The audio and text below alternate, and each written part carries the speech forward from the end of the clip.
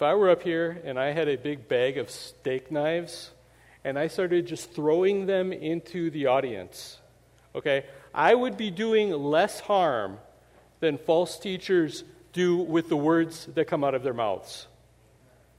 I really mean that, because if I did this, I would be doing some physical harm, okay? But false teachers, what they do with their false teachings, not only does physical harm, I think it does, but it also does spiritual harm, does harm to relationships, and worst of all, does eternal harm to people. And that's why it is such a big deal. And that's why we have been spending the past 4 weeks talking about this, because all of chapter 2 in Peter is talking about false teachers and warning and saying that there have been false teachers, there are going to be false teachers, and as believers, we need to be aware of this, because they are, until Christ comes back, they are going to be false teachers. And it is very easy to see the reach of false teachers today. With media, with the internet, almost every false teacher has a way into every home, into every family. Sometimes direct access to even kids through apps and different things that they're on. All these different venues. And oftentimes, even from the pulpits of so many churches and places where false things are being taught. So we need to be aware of this. We are in 2 Peter chapter 2, and today we're going to read verses 17 through 22. So please follow along with me. There's a lot of imagery in these passages, in these verses. So we're going to be unpacking this as we try to understand what is the message here. So, verse 17, again, talking about these false teachers. These are waterless springs and mists driven by a storm. For them the gloom of utter darkness has been reserved. For speaking loud boasts of folly, they entice by sensual passions of the flesh those who are barely escaping from those who live in error. And they promise them freedom, but they themselves are slaves of corruption. For whatever overcomes a person, to that he is enslaved. For if, after they have escaped the defilements of the world, through the knowledge of our Lord and Savior Jesus Christ, they are again entangled in them and overcome, the last state has become worse for them than the first. For it would have been better for them never to have known the way of righteousness than after knowing it to turn back from the holy commandment delivered to them. What the true proverb says has happened to them. The dog returns to its own vomit, and after washing herself, and the sow, after washing herself, returns to wallow in the mire. It says some pretty expressive imagery there that we will get to. We're going to see in this passage, the main point is that false teachers, they promise satisfaction, they promise freedom, but what they actually deliver is something very different. What they actually deliver is emptiness and enslavement. So let's look at the first part here in verses 17 and 18. And we'll see that false teachers promise satisfaction, but they deliver emptiness. They promise so much. And I think in this, I focus on satisfaction because the images here have to do with water. And I think what water is, it satisfies this thirst, it gives satisfaction, it gives nourishment. And we have two images here in verse 17, I think, that have to do with this. The first, it describes these false teachers as waterless springs. Now, in English, we can use the word spring in a variety of different ways.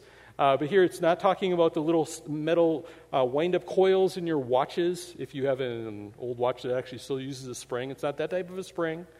And it's not talking about the season of spring. There's winter and then spring, and do we have rain or not? This is talking about springs in the ground, that if they have water coming out of them. And imagine that you are in the desert, you're in a dry place, and you are parched, and you're thirsty, you're dying of thirst, and you see something ahead that looks like a spring, and you've heard maybe that there's a spring in this direction, and you get there and you think that you're going to be satisfied by this, and it's dry. and there's nothing there. The spring has been dry. I mean, it's kind of an oxymoron even. It's not even really a spring if there's no water springing from it. But that's what these false teachers are. They promise this, but they don't deliver. There's nothing there. There's nothing that's really going to satisfy. It just leaves you in your thirst and in your state of death. So it calls them waterless springs. And then it says, mists driven by a storm. Now, to me, that's tougher to figure out. What exactly do you mean by that? Mists driven by a storm, because at least the way that it works around here, if you have a storm, you're going to get water, right? And a mist, it seems like, well, there's still water in the mist. So I had a little bit of tough time, and some of the commentaries didn't give a lot of help, and we talk about different weather phenomenon, and I didn't quite understand that. But one thing that I found was helpful is the word mist can also be translated as haze. It can have different ideas. And realize, okay, you have a haze, and, well, when it says storm, sometimes we're thinking, well, this is a rainstorm, but what if it's a different type of a storm? And I was driving this past week on Patterson, and there was a farmer doing some stuff in his field and was kicking up all kinds of dust, and there was this cloud. And I realized, oh, you know what? Think of this. You're back in whether you're in the land of Israel, or if it's being written from Italy or wherever, these areas, very dry areas. And if you had let's say a windstorm that came through, it would kick up all this dust, up the sand or different things. And it might look from a distance like, oh, rain clouds, good, we have rain clouds coming. But then you realize, no, it's a sandstorm. There's no moisture in this. This is not anything that's good or water that's going to satisfy. It's just a bunch of dust or sand that is being kicked up by the wind. In the same way, these false teachers, they give the appearance of satisfaction. They give the appearance that they're going to be able to give you what you need. They'll promise all these different things, wholeness and peace, and maybe even health and wealth and healing and all this, but they don't deliver. They can't deliver any more than a sandstorm is going to satisfy your thirst or give you life. So you see those images talking about what these false teachers are like. And then it says their destiny. For the gloom of utter darkness, for them, the gloom of utter darkness has been reserved. So you think, are these false teachers, are these guys going to heaven or not? These are not going to heaven. Because heaven is not the gloom of utter darkness. These are people they're unregenerate, they're unsaved, they're leading other people away from Christ, trying to pull them into sin or keep them from Christ altogether. And these false teachers that are being talked about here, these are people, they're on the highway to hell. That's where they're going. And they're trying to get other people to follow them. Hell, here, it's interesting too. It talks about the gloom of utter darkness.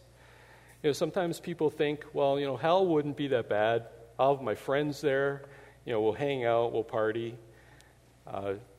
This gives the imagery that hell, I think, is not going to be, I don't even think it's going to have light in it. I think there's something about this that's saying it's going to be utter darkness. That's how it's described.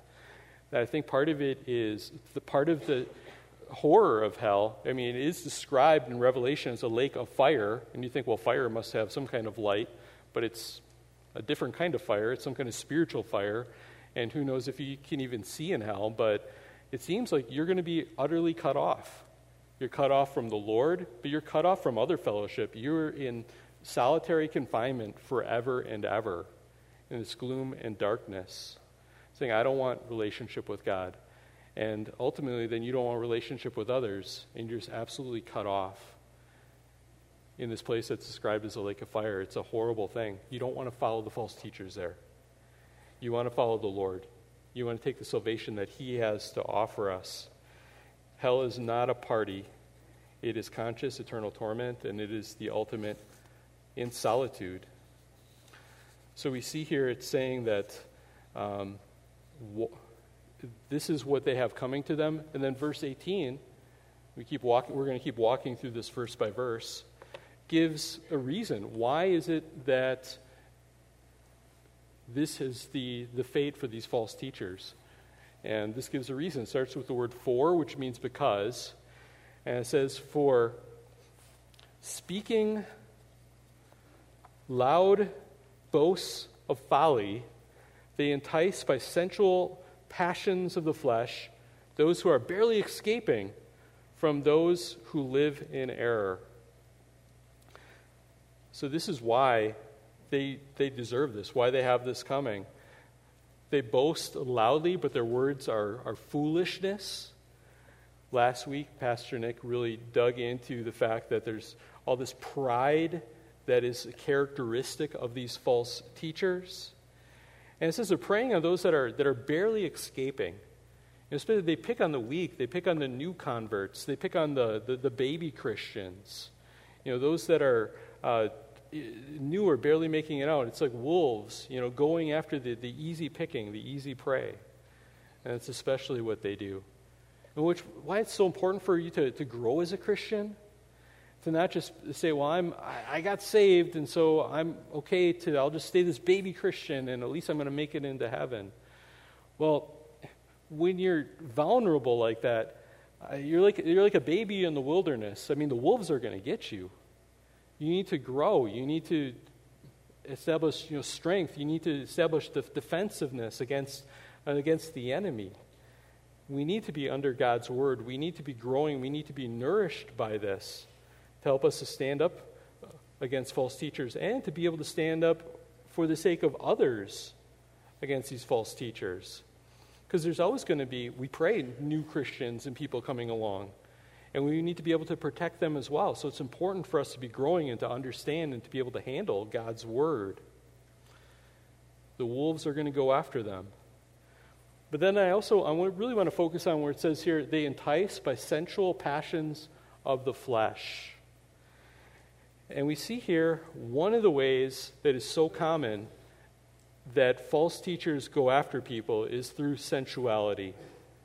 It is through physical pleasure, sexuality, sexual pleasure, sexual intimacy.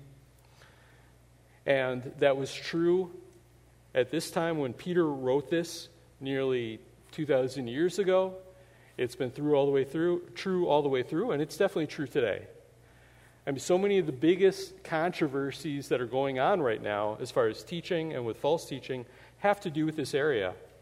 So as much as we would not want to talk about these things, we're forced to, because it is the area that, not that Christianity has changed or that the Bible has changed its teaching, but there's so many false teachers, both in society and even within what claims to be the church, that are trying to say different things. So much false teaching appeals to sexual appetites. So back then, one example, some were developed into a heresy that was called Gnosticism, and part of this, sometimes they viewed that the physical really didn't matter. And so sometimes what they said then was, well, if the physical doesn't matter, it doesn't matter what you do with your body, and God doesn't really care. He just cares about your soul, your spirit, so do whatever you want with your body.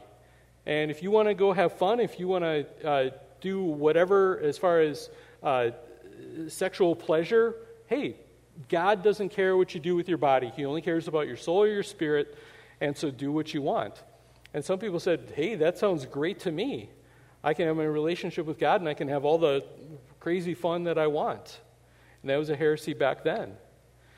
In the same way today, many false teachers ignore or deny the Bible's sexual ethic.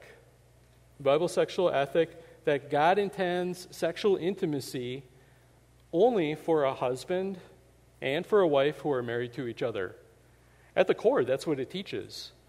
That God created sexual intimacy. This is a gift. It is His idea. It's not this perverted thing that humans came up with or something that we designed. God designed it this way. He made Adam and Eve. He told them to be fruitful and multiply. And He's the one that designed how this was going to happen. Okay? God created them with their biology and how this works, and He created it as a beautiful, pleasurable thing. He didn't say, Adam and Eve, be fruitful and multiply, and they had how are we going to do this? Let's try and figure out a way. No, God designed it. So He is the designer, He is the creator, and He knows how this works. He knows how it's supposed to be intended. And at the core, it's intended for a husband and a wife, one man, one woman, that are married to each other. And if it's anything besides that, this is not God's purpose.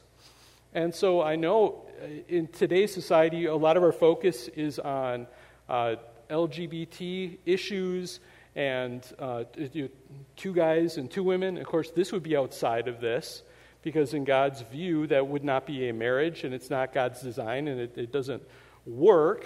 But this also gives us ethic as far as heterosexual relationships as well. And so anything that is outside of marriage, whether it's before marriage, whether you're married to somebody else, and something outside of that, it is designed for a certain place. But God's gift of sexual intimacy is a good thing. We need to stress that. And an illustration that I often give is to point out that sexual intimacy is like fire. I find this illustration so helpful. Fire is a good thing. Fire does many good things. We are glad to have fire. Fire is a gift. But if fire is good when it's where it is supposed to be. If fire is in the fireplace, it is a good thing. You can heat your home, you can cook your food. If fire is getting out and it's on the sofa and it's on the curtains and it's all over, then it's a bad thing because it's out of the confinement of where it's supposed to be. And I think of that as far as sexual intimacy, when it's where it's supposed to be between a husband and wife that are married to each other, God's design purposes, it's a good thing. It brings children, it brings intimacy, all these different things. It brings a oneness that between the husband and the wife that's meant to be there. But in all these other places, so much destruction. And we see so much of that destruction and hurt in the world because of this. But we have so many people now that are saying that, oh no, it doesn't matter if you keep the fire in the fireplace. You can have it wherever you want. If you want to have your fire on the curtains, if you want to have it all over the house and the neighbors' houses and everywhere, that's fine. And it is hurting people and it's bringing destruction because this is not what God intended. And I could give all kinds of examples. I mean, there are, not just in the world today, and we recognize that, but even in so many churches that either don't teach this or teach things that are in opposition to this. And I ran across this article, and this is from somebody, this was just 2020, this article, but this is a guy named Justin Welby. And he's not just some little nobody, he's the Archbishop of Canterbury in the Church of England. And this article, this is from The Guardian in England, church sorry for saying that sex is just for married heterosexuals. The Archbishop, the leader of the Anglican Church, the Church of England, apologized for a statement that the Church of England had put out saying that sex is for a man and a woman that are married to each other. And he issued an apology. Sorry for saying that. Sorry that we said that for all the hurt that caused. I think, how backwards is this? Apologizing for what the Bible teaches, what the Bible tells us is the truth. I mean, we want to communicate it in the right way. We want to communicate it in a way that is loving and that is helpful. But this is what Scripture teaches. For example, in 1 Corinthians 6, 15 through 20, do you not know that your bodies are members of Christ? Shall I then take the members of Christ and make them members of a prostitute? Never. Or do you not know that he who is joined to a prostitute becomes one body with her? For as it is written, the two will become one flesh. But he who is joined to the Lord becomes one spirit with him. Flee from sexual immorality. Every other sin a person commits is outside the body, but the sexually immoral person sins against his own body. Or do you not know that your body is a temple of the Holy Spirit within you, whom you have from God? You are not your own, for you were bought with a price, so glorify God in your body. This is teaching that God cares about what you do with your body, and that God is the one that directs this, and that he has his purposes. This is saying back in the day, well, even if you have intimate relations with a prostitute, you say it doesn't mean anything, there's no love there, it's just, physical things that are happening. Paul is teaching us here that there is something spiritual that is happening. There is a bond that is happening and trying to occur.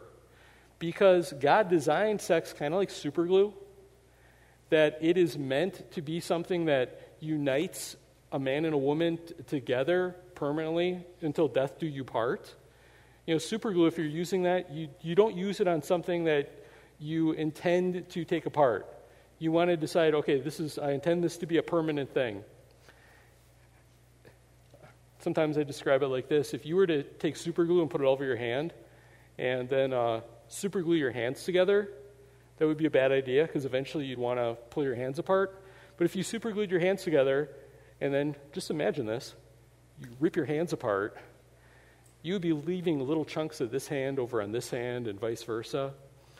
And in a way, I think that's what happens to people when they are engaging in promiscuity, fornication, going from one partner to the next.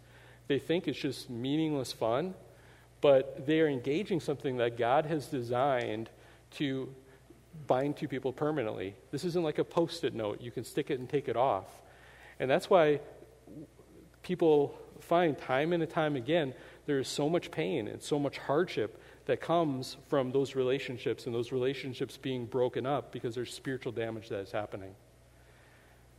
So when the Bible talks to us about the sexual ethic, what it is doing, it's telling us this is how God designed this gift to be used. And we shouldn't apologize for telling people in love that this is how God intends this. That is a good and a helpful thing to do. My boys had birthdays this past week, and Joel, I got him a bow and arrow. And I get him this, and it's a gift, but I have to teach him this is how you use it. This is how you use it safely. This is how it's designed to be used. Because if you use it the wrong way, if you start putting the arrow in different places or pointing it different ways, you can do a lot of harm to yourself. You can do a lot of harm to other people. You can even wreck the thing that is meant to be a gift and meant to be something that you can use for good. So when we talk about God's sexual ethic, what we're trying to do is to help people realize this is how it's designed and to save yourself from a lot of pain. Save people around you from a lot of heartache and a lot of spiritual damage by using what God gave correctly. God is the designer. He knows how it is supposed to work. But there's a lot of people that are really glad to hear things that'll tell them that they don't have to be bound to these rules. They want freedom and freedom from different rules. And so we move on to the second point, is that false teachers promise freedom, but they end up delivering enslavement. That's ultimately what they give. Verse 19 again. They promise them freedom, but they themselves are slaves of corruption. For whatever overcomes a person, to that he is enslaved. False promises of freedom. Think all the things that people want freedom from. And there's good freedom. There's things that we're glad to we live in a free country. But when we think of freedom, what kind of freedom are they offering? What kind of freedom do these people want? Is it freedom from confinement? Confinement to what? God's rules, God's morals, His design, intent for the world? Maybe freedom from any fear of judgment. If they can be told that, hey, don't worry, there's not going to be a day of judgment. You're not going to have to answer for this. There's not going to be consequences.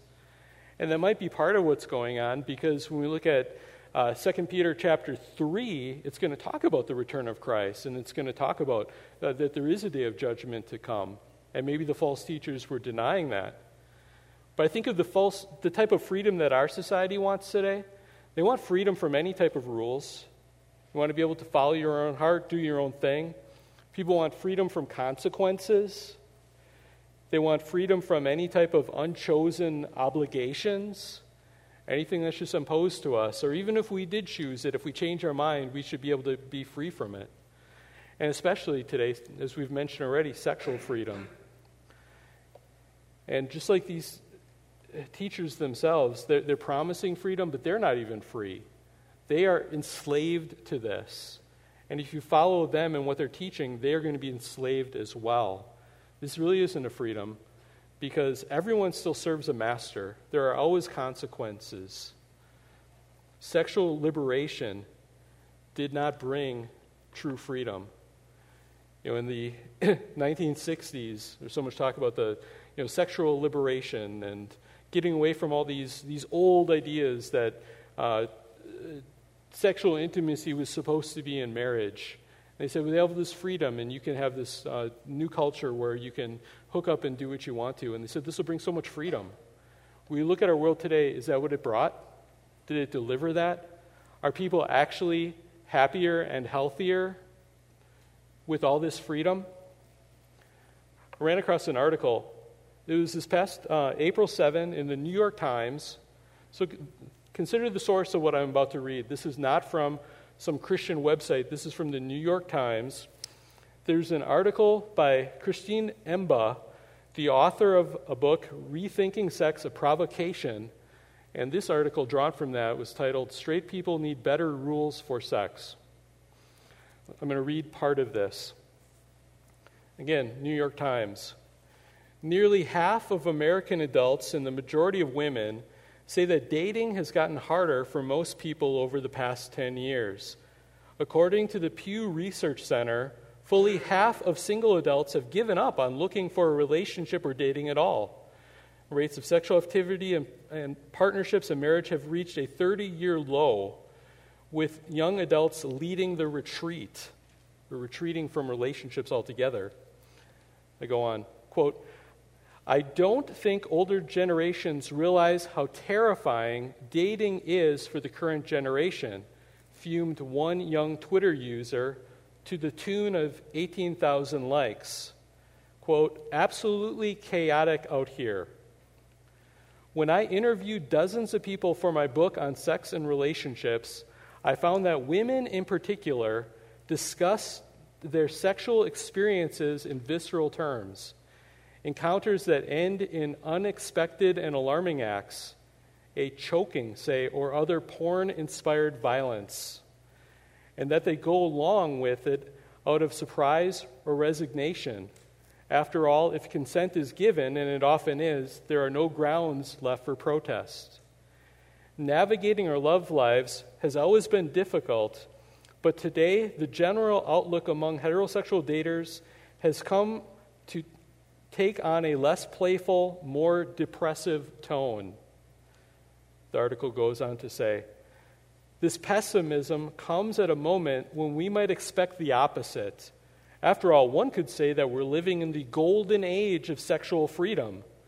The average age of first marriage is rising. It's more acceptable than ever to remain single or to pursue a wide variety of relationship styles.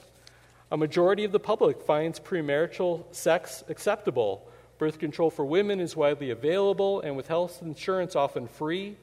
Sex positivity is celebrated in progressive circles, with sexual adventurousness championed and inhibition often looked down upon. We have breached the ramparts of repression, and the wall of silence that prevented us from expressing our sexuality has, for the most part, fallen. Getting rid of the old rules and replacing them with the norm of consent was supposed to make us happy. Instead, many people today feel a bit lost. This is an article, New York Times, within the past month.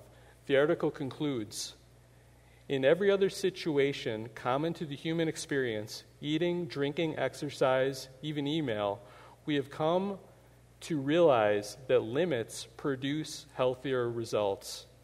It's unlikely that sex and relationships are an exception to the rule.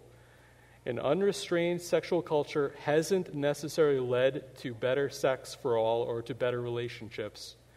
In many cases, it has inspired numbness, callousness, hurting others and being hurt. And rather than being titillated, sexual overload has become boring. Rules can make things more exciting, more beautiful, more open to the possibility of something better, even if we aren't there yet. Unquote. From the New York Times. The sexual liberation that was supposed to promise all this freedom and all this happiness has led to the exact opposite. So much hurt, so much dysfunction. And even with secular society realizing there's a brokenness and an emptiness to this. Instead, let me give you one more article. This is research that was produced from a survey of more than 50,000 women. Again, not a specifically Christian survey, but the results of this, it was talking about divorce. And the main headline of this was saying that if you wait to get married until you're at least 30, you have less of a chance of divorce. If you marry too young, you have more of a chance for divorce. But buried in the research was this very interesting tidbit that should have been the headline. Let me read this. As we recently discovered, however, there is an interesting exception to the idea that waiting until 30 is best. In analyzing reports of marriage and divorce from more than 50,000 women in the U.S. government's National Survey of Family Growth, we found that there is a group of women for whom marriage before 30 is not risky. Listen, women who married directly without ever cohabitating prior to marriage. In fact, women who married between ages of 22 and 30 without first living together had some of the lowest rates of divorce. What a shocker. What a shocker that if you do things according to the way that God says to do them, it actually works out better for you and for everyone else. Wow. I'm glad we did a survey to figure that out. If only there had been some way that we could have known this ahead of time. I don't know how that would have been. This big secret of how this works. If only maybe the designer, the one that made us and made our world, had somehow told us and communicated to us what his intent was and what works best.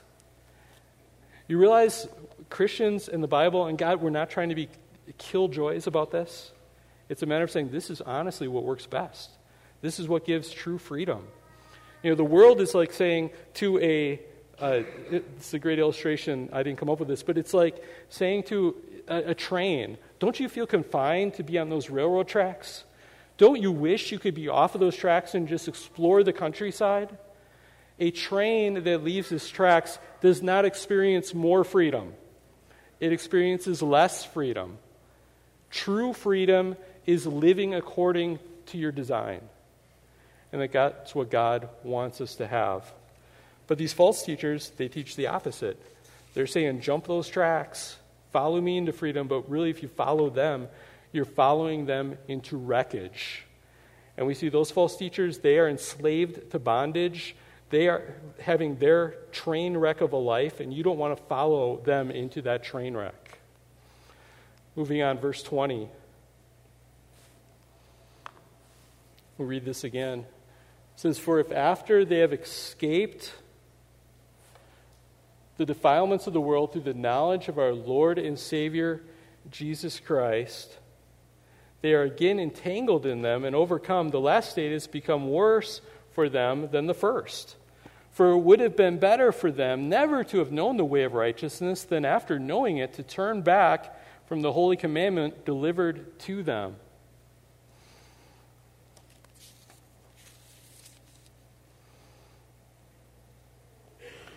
So, look at what it's saying here. It's saying it would have been better for them to never have.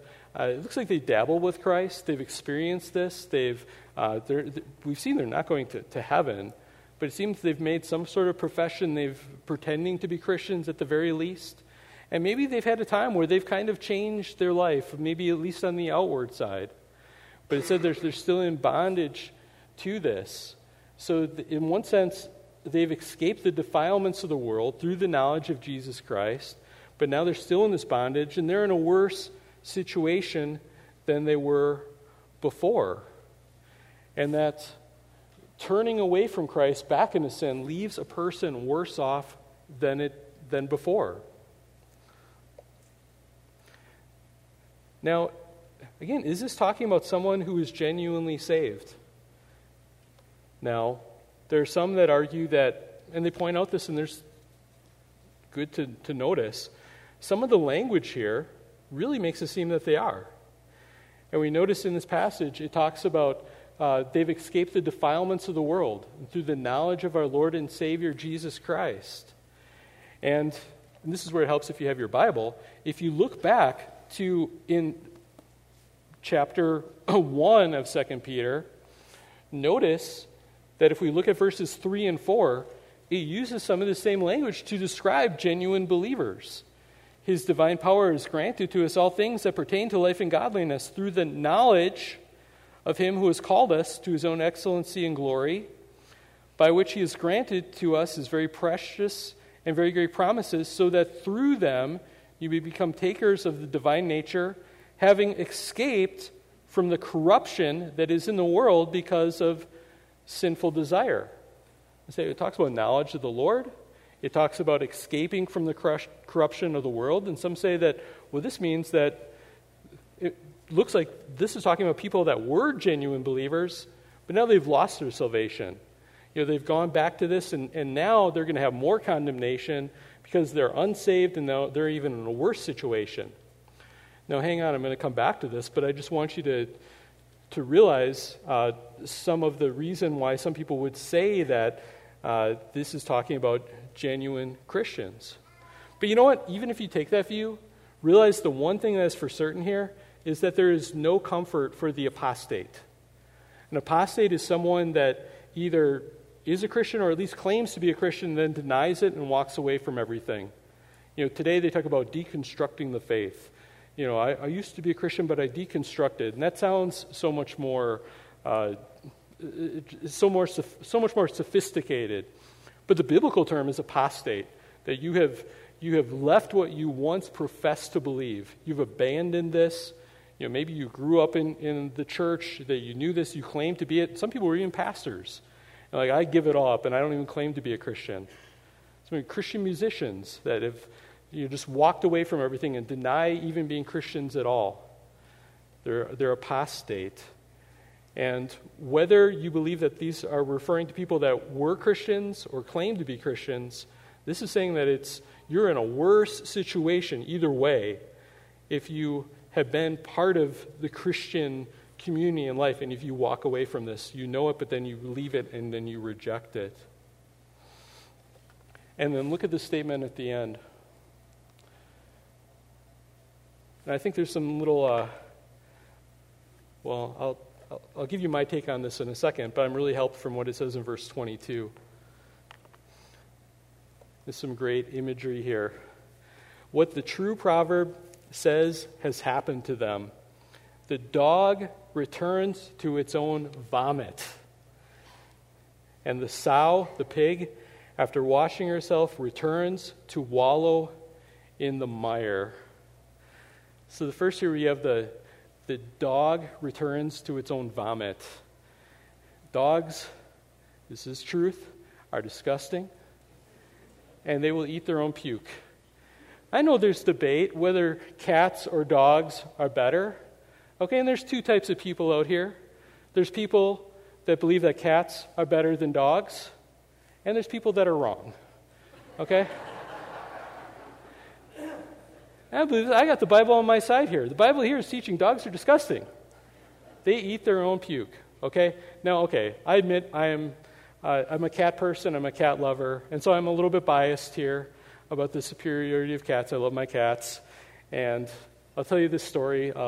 Just this past week, Hope and I were sitting on the couch, and I don't remember how this came up, but she said to me, "Oh, you only have two categories in your mind, theologians and cats." I said, theologians and cats? I should have argued and said, that's oversimplifying. What are you talking about? I think of more things than theologians and cats. But instead, where my mind went was cat theologians.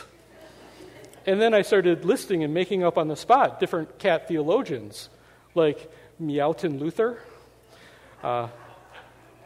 John Cloven, St. Augustine, and then Tomcat Aquinas. I'm going to stop now because I realize my audience for this is very, very narrow. But the whole point of this is that, dogs are gross. That's disgusting. If you haven't seen this, I do have a video clip lined up. No, I don't. But now you have it in your mind, which is worse. But yeah, dogs will eat their own vomit. So that which has made them sick and not good for them, they have thrown this up and they will go back and eat it. They'll go back to what has just been, they've expelled from them. And think of how irrational sin is. Something that we realize is terrible for us. Something that we realize that we need to be rid of. But this is saying that when people are like this, these false teachers especially, and those that follow them, the vomiting is not genuine repentance. This is them realizing negative consequences and, at least for a time, wanting to be rid of this or having to. But as soon as they can, they want to go back to it because their desire hasn't changed. Their motivation hasn't changed. They still want this, which is disgusting and which is... sin kills. Sin is horrible. And to go after it again and again makes as much sense as a dog eating its own vomit. And then it gives the other illustration, a sow, a pig, saying after washing herself, returns to wallow in the mire, wants to wallow in the mire again. And saying that's what false teachers do, and people, some that follow them, they're right back in it. They're right back in the filth. There might be a temporary time of cleaning up that pig, but that pig is going to go right back into the slop and get disgusting again. We asked the question before, are these false teachers, were they genuine believers or not? And mentioned that there's some you can make a case that it kind of looks like they've cleaned themselves up. But here's something I want you to think about. If you wash up a pig, what is the pig now? It's still a pig. Okay? And that's why it is going back into the slop, because its nature has not changed. The dog goes back to the vomit. Its nature has not changed. It has not been changed to a different type of animal. It has not received a new nature. And to realize here that cleaning yourself up on the outside is not going to save anyone. We can talk about rules for sexual ethics, but if you leave everything behind, and even if you can do that, and even if you left sin behind, you could clean yourself on the outside, that is not what gives you saved. And in fact, if you don't have a new nature, you're not going to stay in that case. You're going to go back to it eventually anyways. But being cleansed on the outside doesn't save. True salvation results in a new nature. It's called regeneration. It's called being born again. True generation brings a new nature with it. And that's why when we look at 2 Peter chapter 1, we have to look more carefully there. It's not just that they've received knowledge of Christ, and not just that they've escaped some of the defilement, but notice it says that they've been made partakers of the divine nature. That they've escaped these things because God has given them a new birth, given them change from within. And that's why the passage goes on and says, for this reason, make every effort to supplement your faith with virtue, virtue with knowledge, knowledge with self-control, and self-control with steadfastness, steadfastness with godliness, and godliness with brotherly affection, and brotherly affection with love. For if these qualities are yours and increasing, they keep you from being ineffective or unfruitful in the knowledge of our Lord Jesus Christ. For whoever lacks these qualities is so nearsighted that he is blind, having forgotten that he was cleansed from former sins. Therefore, brothers, be all the more diligent to confirm your calling and election, for if you practice these qualities, you will never fail. For in this way, there will be richly provided for you an entrance into the eternal kingdom of our Lord and Savior, Jesus Christ. So, being cleansed on the outside is not what saves you. And even if you trust in Christ, you've received new birth, you've received a new nature, and that comes by grace alone. It's earned by Christ on the cross, his perfect life and dying on the cross. He earned it all. You don't earn any of it. He gives it to you, offers it to you by grace. It is a free gift. You don't pay for any of it. He paid for all of it. And you receive it through faith, through trusting him, relying on him. Okay? And the new birth, salvation, when this happens, you are saved. God will start changing you, and he will start cleansing you, not just from the outside, but he makes you into a new creation. You're no longer a pig. Okay? You may have some pig memories, and you might still want to do that, but you're not a pig anymore. You're something new. You're something clean. And you're not saved because he is changing you, but when he saves you, he does change you. And he does work in your life. And therefore, it gives you that confirmation that you really have been saved if you see that new nature being worked out in your life. So come to Christ. Trust him. And then as you follow him and you have genuine change, it will confirm your actual salvation that you have. Are you tired of eating your own puke? Are you tired of going back to the same disgusting sin over and over? Without Christ, you have the same old nature, and you're just going to go back to it the same way that these false teachers did. But in Christ, there is salvation, there's regeneration, there's a new birth. There are going to be struggles, yet. But God genuinely changes you and will be at work in you. And one day, that change will be complete. Jesus can give you a new birth and a new nature. So if you want true freedom and true satisfaction, come to Christ.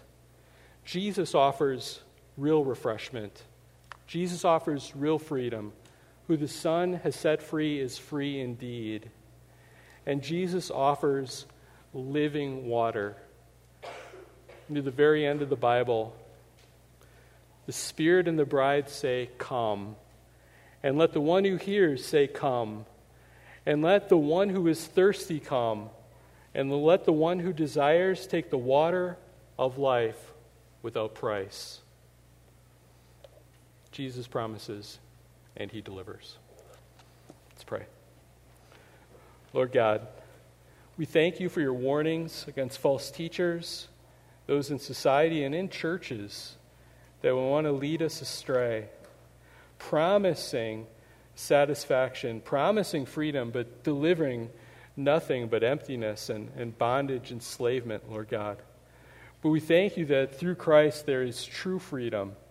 Freedom from sin, freedom to serve you, freedom to be who you created us to be. And Lord, in you there is genuine satisfaction. There is peace, there is life forevermore. And so let us hear the words of Scripture. Let us hear you calling to us, saying to us, "Come." And may we come to you.